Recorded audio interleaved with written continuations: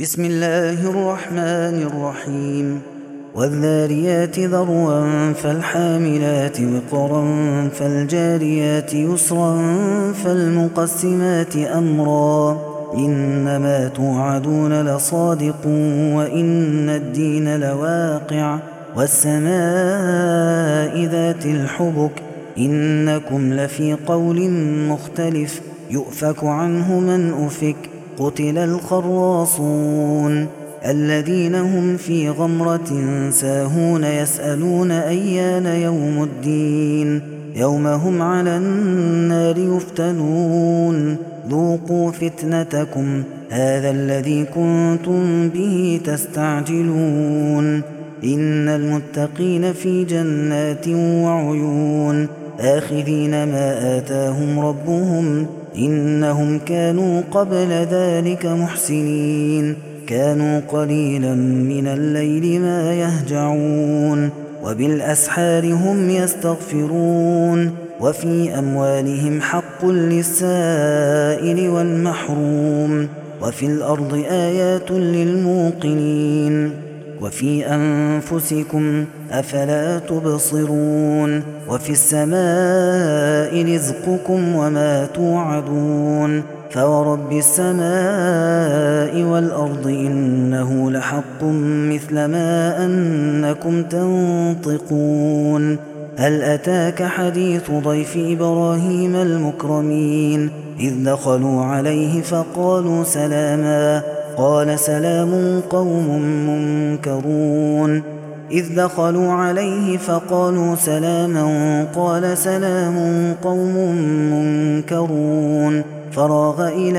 أهله فجاء بعجل سمين فقربه إليهم قال ألا تأكلون فأوجس منهم خيفة قالوا لا تخف وبشروه بغلام عليم فأقبلت امرأته في صرة فصكت وجهها وقالت عجوز عقيم قالوا كذلك قال ربك إنه هو الحكيم العليم قال فما خطبكم أيها المرسلون قالوا إنا أرسلنا إلى قوم مجرمين لنرسل عليهم حجارة من طين مسومة عند ربك للمسرفين فأخرجنا من كان فيها من المؤمنين فما وجدنا فيها غير بيت من المسلمين وتركنا فيها آية للذين يخافون العذاب الأليم وفي موسى إذ أرسلناه إلى فرعون بسلطان مبين فتولى بركنه وقال ساحر أو مجنون فأخذناه وجنوده فنبذناهم في اليم وهو مليم وفي عاد إذ أرسلنا عليهم الريح العقيم ما تذر من شيء أتت عليه إلا جعلته كالرميم وفي ثمود إذ قيل لهم تمتعوا حتى حين فعتوا عن أمر ربهم فأخذتهم الصاعقة وهم ينظرون فما استطاعوا من قيام وما كانوا منتصرين وقوم نوح من قبل إنهم كانوا قوما فاسقين والسماء بنيناها بأيد وإنا لموسعون والأرض فرشناها فنعم الماهدون ومن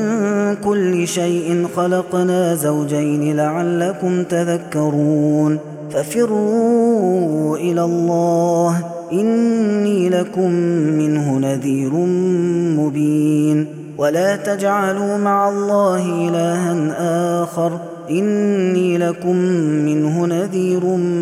مبين كذلك ما أتى الذين من قبلهم من رسول إلا قالوا ساحر أو مجنون أتواصوا به بل هم قوم طاغون فتول عنهم فما أنت بملوم وذكر فإن الذكرى تنفع المؤمنين وما خلقت الجن والإنس إلا ليعبدون ما أريد منهم من رزق وما أريد أن يطعمون إن الله هو الرزاق ذو القوة المتين فإن للذين ظلموا ذنوبا مثل ذنوب أصحابهم فلا يستعجلون فويل للذين كفروا من يومهم الذي يوعدون